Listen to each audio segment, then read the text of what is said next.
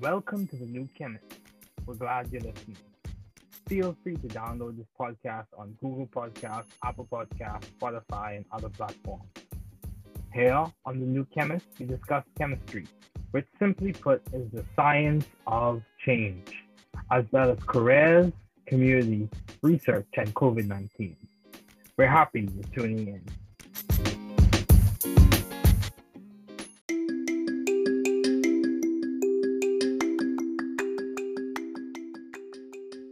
Welcome to the New Chemist podcast. We're so glad you're listening. Feel free to download this podcast on Spotify, Google Podcasts, Apple Podcasts, Odyssey, Stitcher, and a variety of other platforms. Here on the New Chemist, we discuss chemistry, which simply put is the science of change, as well as other sciences, careers, community, research, and other lectures in chemistry, and we analyze those lectures as well. My guest today is Dr. Campeau. It is so good to have him as a guest today. He is the Associate Vice President and Head of Small Molecule Research and Development at Merck, a very established and accomplished scientist, having received numerous citations, patents, and now multiple awards. He is currently a Fellow of the Royal Society of Canada. It's definitely a treat and an honor to have him as a guest today. Okay, so Dr. Campeau, let's begin. What have been your long-standing interests in the field of science? So, ever since I was a young kid, I was interested in sort of how things work. Asking tons of questions, trying to understand how the world works. I was also always interested in building things. I was one of those, obsessed with Lego kids. Oh, yeah. And in high school, I became really interested in sort of the biochemistry through one of my biology teachers who was sort of explaining how cells work and ultimately the chemistry of cells. And I became, or at least at the time, I thought I was really interested in biology, and I decided to pursue undergraduate studies in biopharmaceutical sciences.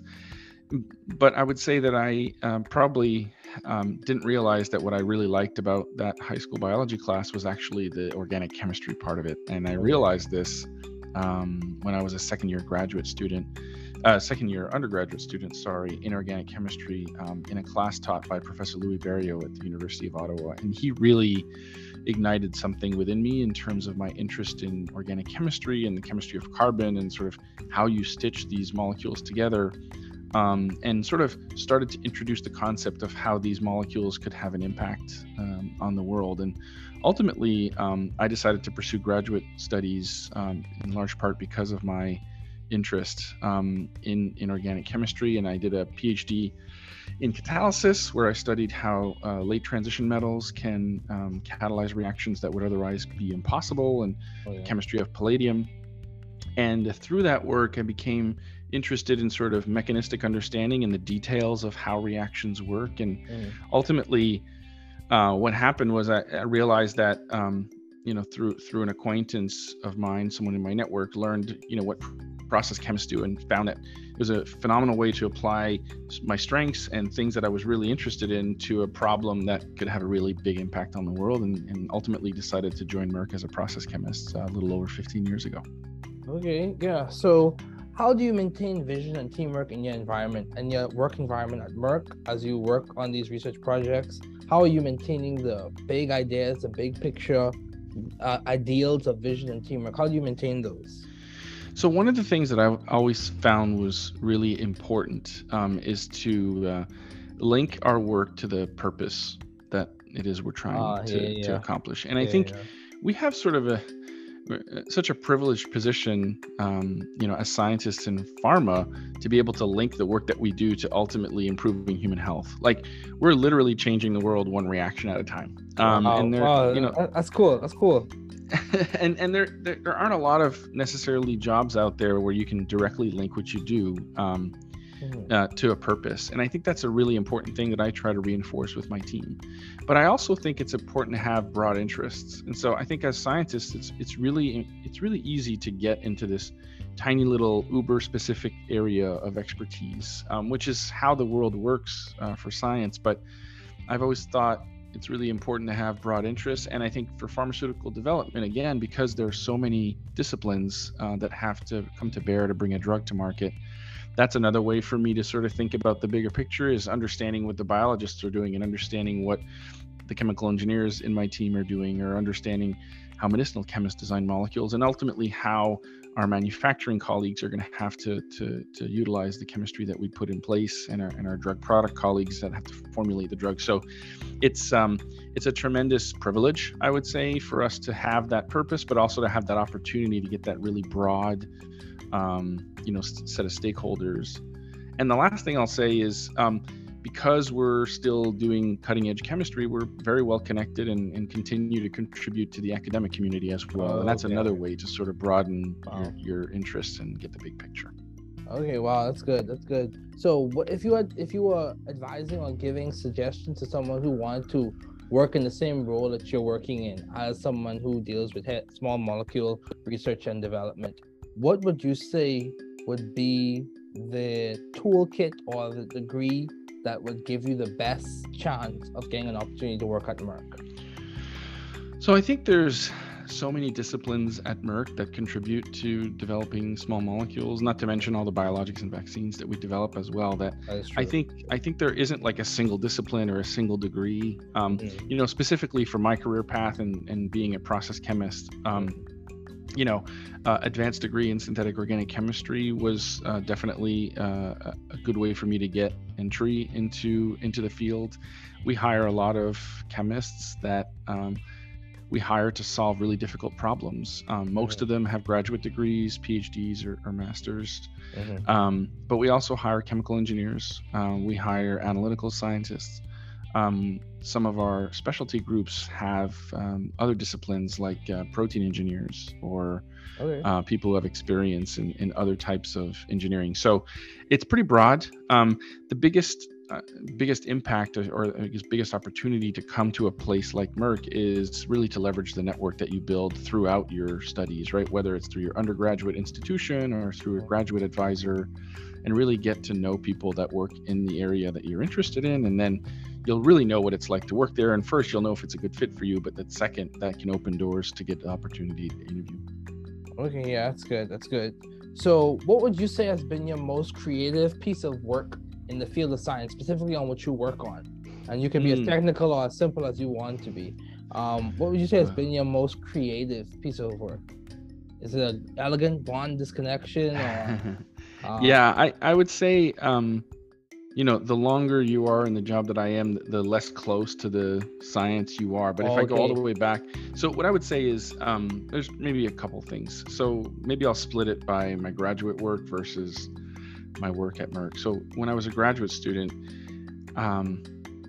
I had an insight that a certain type of electronic effect in the molecules that I was studying could be exploited to make a carbon-carbon bond that hadn't been known before, and that seed of an idea eventually became what we now call concerted metallation deprotonation, which is a well-accepted mechanism in palladium catalyzed direct arylation reactions. And it was, I was 24 years old. I had this idea that CH acidity was going to be an important factor in these reactions, and that electron deficient arenes should work, which was not known at the time. And ultimately that ended up working, and my whole PhD ended up being about that. And I'm really proud of that work.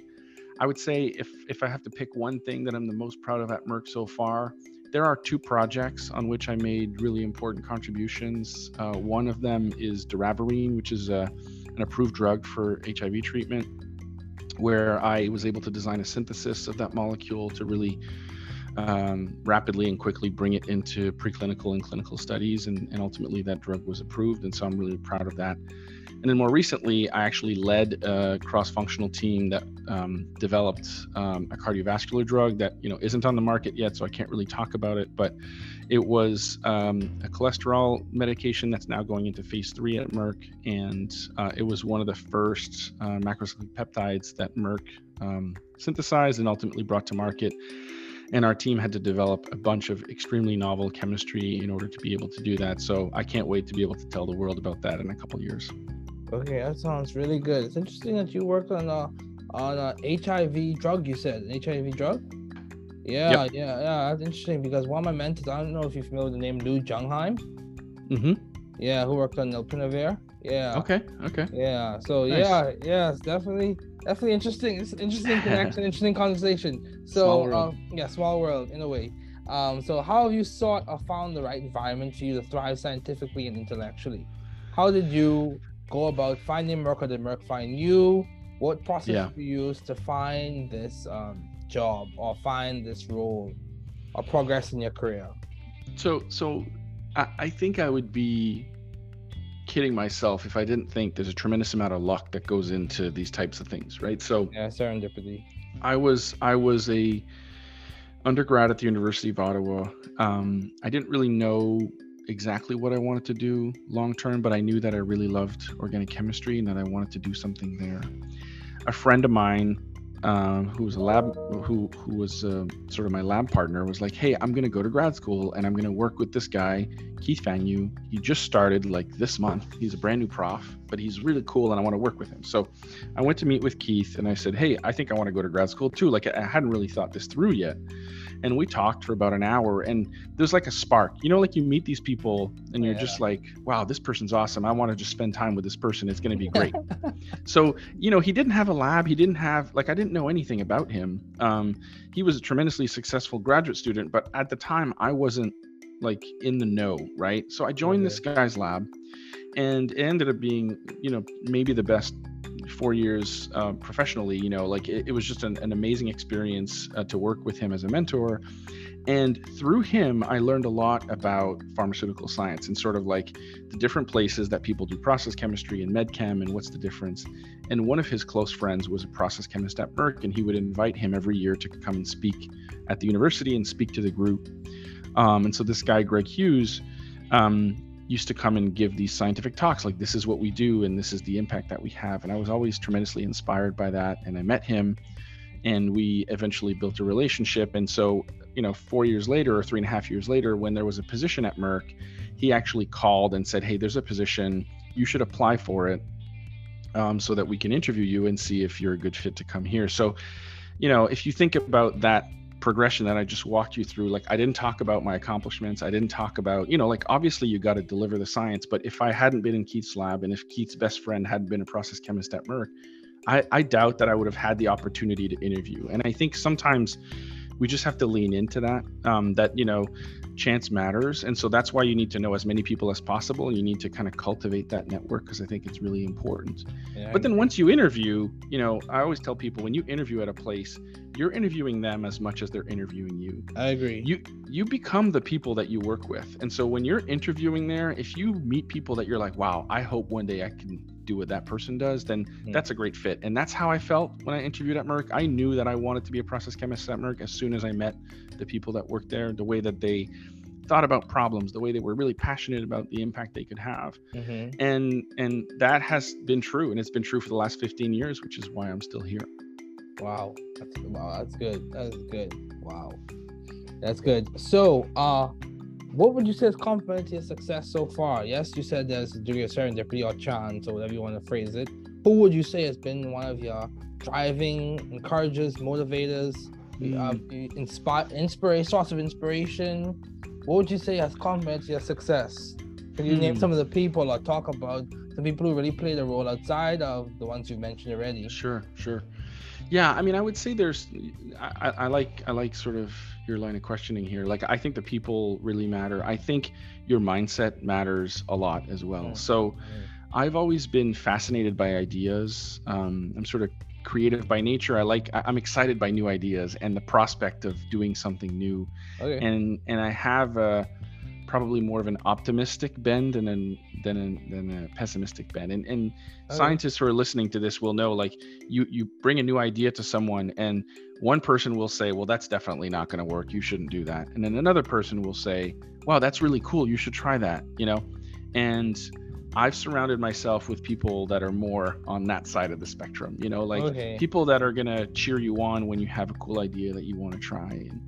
And I would say, I already talked about Keith and about Greg, but when I was at Frost, one of my first mentors there was a guy named Stéphane Ouellette and a woman called Sarah Dolman, and they had been there 3 or 4 years, so they kind of knew the ropes, but they were really good at sort of encouraging me to try my ideas. I had a peer that just started at the time, this guy named Ernest Lee, who's now at Gilead. And I remember going into his office with a crazy idea, and I drew it on the board, and I was like, do you think this is going to work? Because nobody else thinks it's going to work. He's like, that's the coolest thing ever. You should try it. And then I went and I tried it, and it worked. And it was like, if he'd have said no, he'd have been like the fifth person to tell me no. And then I probably would have said, okay, I'm not going to try this. And Keith used to say, you have to think of an idea long enough to convince yourself to try it, but not too long to convince yourself that it won't work. And I think that that's tremendous advice. I've had other mentors like that. You know, when I first moved to the US, I worked very closely with a mentor of mine who's still my boss, Kevin Campeau, who was the same way. I have a peer right now, another associate vice president, Becky Ruck, and I, that I've worked together for over 10 years, and she's like that too. So there's kind of this element of people that surround you that sort of ultimately make you better. And that's the only advice I'll leave you for this question is, I feel like I've thought a lot about how I can make others around me better. And ultimately that makes me better too. And then we're all better for it. And I think that's really important. Yeah, I agree. You bring value to the space that you're in. And that value, it adds to you and to the others as well. Yeah, that's good. So how do you maintain a balanced life given all your responsibilities and accomplishments? Or let's phrase it differently. How do you maintain your priorities? How do you keep your priorities in check? How is your work-life integration? How do you maintain a sense of resilience when you face obstacles? We could phrase this, spin this question in different ways. No, I like what you said. I like what you said. Work-life integration or work-life fit. I don't believe in work-life balance. I think balance implies that some of it is bad and some of it is good. Fit is about making sure that you get the most out of how you spend your time, regardless of whether that's work or not work. Yeah. What I would say is, this evolves over time, and as your responsibilities increase, this becomes more and more challenging. One of the things that I always tell people in my group is you have to have very clear boundaries for certain things. And for me, like, I'll give you an example. Really early on, when I had a very small family, when my wife and I first got together, and ultimately when we had our son, having dinner together every night was really important. And so there was never going to be a time where I would stay late at the lab just because I could and skip dinner or miss dinner with my family. And so, I'm the kind of person that leaves work so that I can get home and have dinner with my family. It doesn't mean that sometimes I don't get back on my computer later, or, when I was a graduate student, I'd go back to the lab after dinner. But that was sort of one of the imperative things that I wanted to do. And of course, things get in the way of that, like travel and whatever. But, it was one of those things. And I think over time, I got really good at figuring out what were those things that were really important to me, either because they brought me strength, they brought me joy, they helped me, sustain my passion. And those could be things that are within work as well. So I always tell people, find those things at work that you're really good at and that bring you a lot of energy, and make sure you do a little bit of that every day, because you could have a day filled with stuff that you're really not interested in for whatever reason that particular day, or it's a task that you're not particularly excited. But if you can find an hour or two in that day where you're going to do something that you're really passionate about, that you're really excited about, that's what's ultimately sustain you over time. And then you just got to be ruthless with your prioritization. And so you have to weed out the things that really don't drive a value proposition for you, whether that's a professional value proposition or a personal value proposition, And I would say that, again, I always tell people in my team, you're going to be asked to spend time on all kinds of things. And when people ask, they don't necessarily have the complete picture of what your day looks like or what your life looks like. And it's okay to say no, right? So spend the time on things that you're really good at and that drive a value proposition for whatever it is you're doing at that time, whether that's a company or whether that's your home life. And then be ruthless in your prioritization and just start cutting things out to create space for that. And I would say that that's been tremendously successful for me. I'm actually able to get more done in less time because I don't spend time on things that don't necessarily drive a lot of value, Yeah. And that's really important. Yeah, that's very good. And that's the same reason why I enjoy podcasting so much and enjoy having these conversations, as well as assisting with science education in the community that I serve in and serving as faculty. Yeah, I completely agree with you. You summed it up well. So you also have a podcast, Farm to Table Podcast. So yes. My question to you is, what led to you starting that? What how do you find time for all of this, Dr. Campeau? You have a family, you have a high-ranking job that's has a lot of responsibilities, and you also have a podcast as well to put the icing on the cake. So how are you able to do all of this? So tell us. This is actually a great segue, David, because we were just talking about like find the things in your life that bring you joy and dedicate time to it, right? And one of my strengths is communication. Like I get a lot of energy out of meeting new people, out of talking about stuff with people. Like if I have a day full of meetings where I'm meeting people one-on-one, I'll be really energized at the end of the day. Whereas if I have a day where I have to sit in my office and work on a document for 5 or 6 hours straight, or write a paper, or like I'm not interfacing with people, I'm completely drained of energy. And I realized this somewhere about 10 years ago. I sort of did a Clifton Strength Finder assessment, and communication was number one. And I was like, oh, this is kind of interesting. And I realized that some of our strengths are also needs. Right? So if you're really good at something, you probably need some of that in your life. And so I started thinking about ways that I could apply my strengths to things that would drive value for our company, right? And for my job. So one of those things was, well, okay, we have this audience, right, that we speak to at conferences, when we visit schools, that ultimately ends up being the recruiting pool for our talent, right? Graduate students at universities. But there's an infinite number of universities and an infinite number of graduate students. We can't reach them all. And in 2019, I was at a conference, and there was a speaker there, Randy Zuckerberg, who's actually Mark Zuckerberg's sister. And she's a marketing expert. And she says, like, podcasting has really taken off in the last few years, but there's this sort of gap for subject matter expert podcasts for, like, if you're an organic synthetic chemist and you want to talk about organic synthetic chemistry, there's probably not a lot of podcasts about that. And I sort of had that on the back of my mind, like, hey, maybe we could do that. It would play to my strengths. It could allow us to reach an audience. And then the pandemic happened, right? And then we all got sent home. We had a bunch of interns that were coming for the summer, which usually would work in our laboratories, but we weren't going to be able to do that during the pandemic. And so one of the ideas we had was to start a podcast and work with an intern to sort of pilot what that would look like and have them do some of the editing and sort of lead the effort. But I would be the host, and started reading about podcasting and sort of decided that having a co-host in my case was going to be the right fit for me. And so I approached Danny Schultz, who's a member of my team, and I was like, hey, I love talking to you all the time. We always have great conversations. Why don't we record them? And that could be a podcast.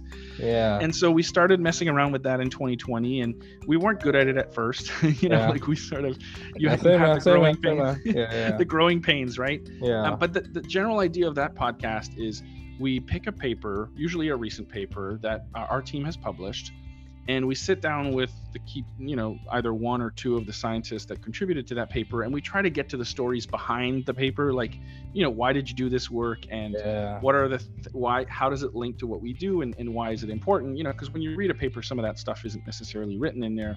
So it's a cool way for, let's say, a graduate student to learn a little bit more about how we work. It's a great way for them to learn about the people that are in our organization that they may otherwise not get to meet or hear about.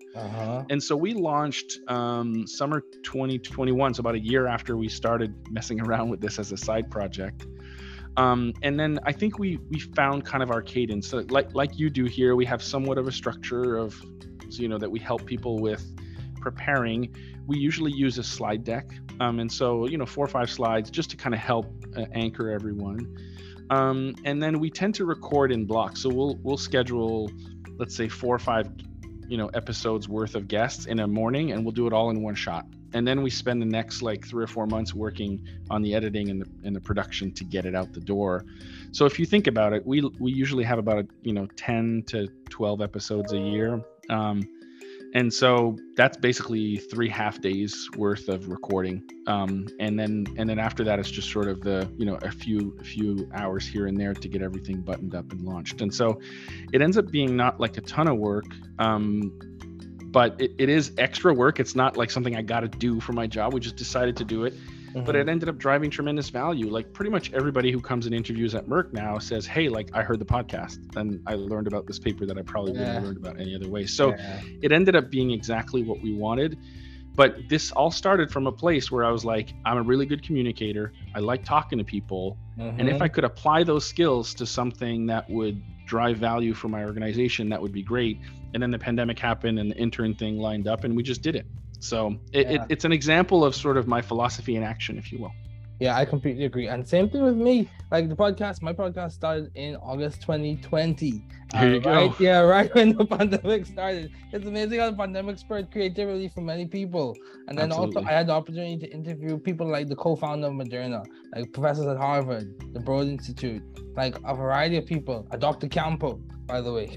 So I've had a lot of opportunity to meet people and engage in meaningful dialogue, and the whole basis and structure of the podcast came from a book, Find Your Path, which is published by MIT Press, in terms of me reading through that and adopting the same method of inquiry for the podcast. So as we conclude, what advice would you give to those wanting to pursue the field you're currently working in? What would you tell someone if they came to you and said, I want to do what you're doing in the next 15 years, or I want to help the world in a similar way in the next 15 years?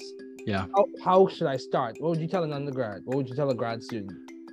Yeah, so I think I would encourage undergrads to make sure that they have a passion for the science, because being a graduate student is difficult, right? There's a ton of failure, and sometimes you wonder, like, why did I decide to do this? It seems like I'm working a lot and I'm not making a lot of progress. But being a graduate student is all about overcoming that, right? It's about learning how to solve problems and realizing that, you don't go from point A to point B directly, that sometimes you have to take massive detours, and you have to be curious about the world and you have to be curious about your science. And if you feel like you have that, then you should go to grad school. If you want to go to grad school just to get a job later, but you're not sure you're going to enjoy the process of struggling through the science, that doesn't set you up for success. So it needs to start from a place of genuine interest in wanting to understand some problem, some scientific problem, and then you go to grad school. I agree. And then the vast majority of pharma scientists, have some sort of graduate degree, and most, at least in the chemistry groups, have PhDs. And then I think if you really want to take the next step into a pharma career in chemistry, then that really comes down to developing the network while you're in grad school. So many schools will have pharmaceutical scientists that visit on a regular basis, meeting those people, telling them about your accomplishments and your science, so that when and if there's a job opening, you're sort of on their list of people they would want to interview. Because the hard part is getting the interview. After that, it's all on you. You know what I mean? It's all about your accomplishments and how you're going to make others around you better, and what you're going to bring to that organization. But there's, again, an infinite number of people and an infinite number of locations, and so finding the right people to bring in for an interview can sometimes be challenging. But I always tell people, when I was a graduate student, Greg Hughes is one of my mentors. He was visiting, and someone was like, well, what do I got to do as a graduate student to get a job at Merck? And he replied, well, you just got to be awesome, which I thought was a really funny question. But his point was that when you interview, you're going to have to convince a group of people that you're the kind of person that's going to solve the most challenging problems that this company has on the table. And so we look for people that are great at solving problems. It's not like we look for sub-disciplines of expertise. Like, that happens every once in a while. But generally speaking, scientists are extremely adaptable. And so if you're really good at learning something new and applying it in a way to solve problems, when you come here, we're going to teach you a bunch of new stuff and you're going to solve a bunch of problems. And so that's what I tell people they need to be able to demonstrate in their interviews. Okay, wow, that's good. It sounds like you are definitely moving forward and making lots of progress, and in my opinion, achieving your lambda marks. So reaching that point where you can transition from one energy state to another, or one level to another, and make an impact, or gain the maximum from your environment. Yes, that is what I would say. So what has been some of the most beneficial advice you have received, either from your parents or professors or from family members or significant other? What would you say is something that replays in your mind when you really succeed and do tremendous and brings you back down in terms of humility? So or really helps you to pick yourself up on those rough days. Yeah, I feel like I don't know if you want to put this in the category of advice, but I had a French literature teacher when I was in high school. We were reading this really old piece of French literature, and he was really excited about this one passage. And the passage went, in French, à vaincre sans péril, on triomphe sans gloire, which basically means, like, to be victorious without peril is to triumph without glory. And for whatever reason, so here I am, 16, 17 years old, I hear this for the first time. But this idea that, when you succeed, you're going to look back on those tough moments and realize that having overcome that will only augment what you ultimately accomplished. That sense, that one line, which is like from whatever 16th century French literature, was really like, it makes the tough times harder, easier to get through, because you're sort of like, yeah, it's really tough right now. I'm trying to solve this problem and I don't know if I can solve it. But when I solve it, this is going to be so much greater. And I used to walk around the labs when I was a grad student and walk around the labs at Merck. And I used to tell people this quote, like when they were like struggling with something. And I'm like, when you solve this problem, this is going to be even greater, right? Because you'll have overcome this adversity. And it reminds me of a quote that I recently heard in a movie about the guy who invented the Lamborghini. And he says, "It isn't impossible until we fail. And if we fail, we'll fail searching for greatness." So it's kind of this similar vein of like, I just assume that we're going to get to the right place at the end. And that mindset is really important. It's important for scientists because most experiments that we run will fail, right? Yes. But ultimately, as a collective, as a group of scientists that come together to solve these problems in drug discovery and development, we often succeed in the end, as a group, right? Yeah. So I think that's probably, it's not really advice because it came from like a book. I already told you about Keith's quote about not convincing yourself not to do stuff. That's something I repeat all the time as well. Yeah. But to me, those two things are probably the most important things that I think people should take away from this conversation. Yeah, I completely agree. I remember this book, Good Timber, as we conclude. Remember this quote from Good Timber, this poem. It said, "The tree that never had to fight for sun and sky and air and light, but stood out in the open plain and always got its share of rain, never became a forest king, but lived and died a scrubby thing. The man who never had to toil to gain and farm his patch of soil, who never had to win his share of sun and sky and light and air, never became a manly man, but lived and died as he began. Good timber does not grow in ease. The stronger winds, the stronger trees. The further the sky, the greater the lake. The more the storm, the more the strength. By sun and cold, by rain and snow, in tree and men, good timbers grow." So Dr. Campeau. Yeah. I said that in high school and it still replays in my mind.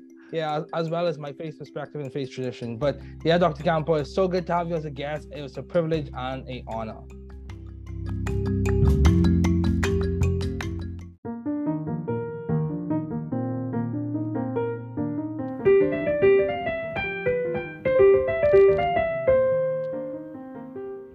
Thanks for listening.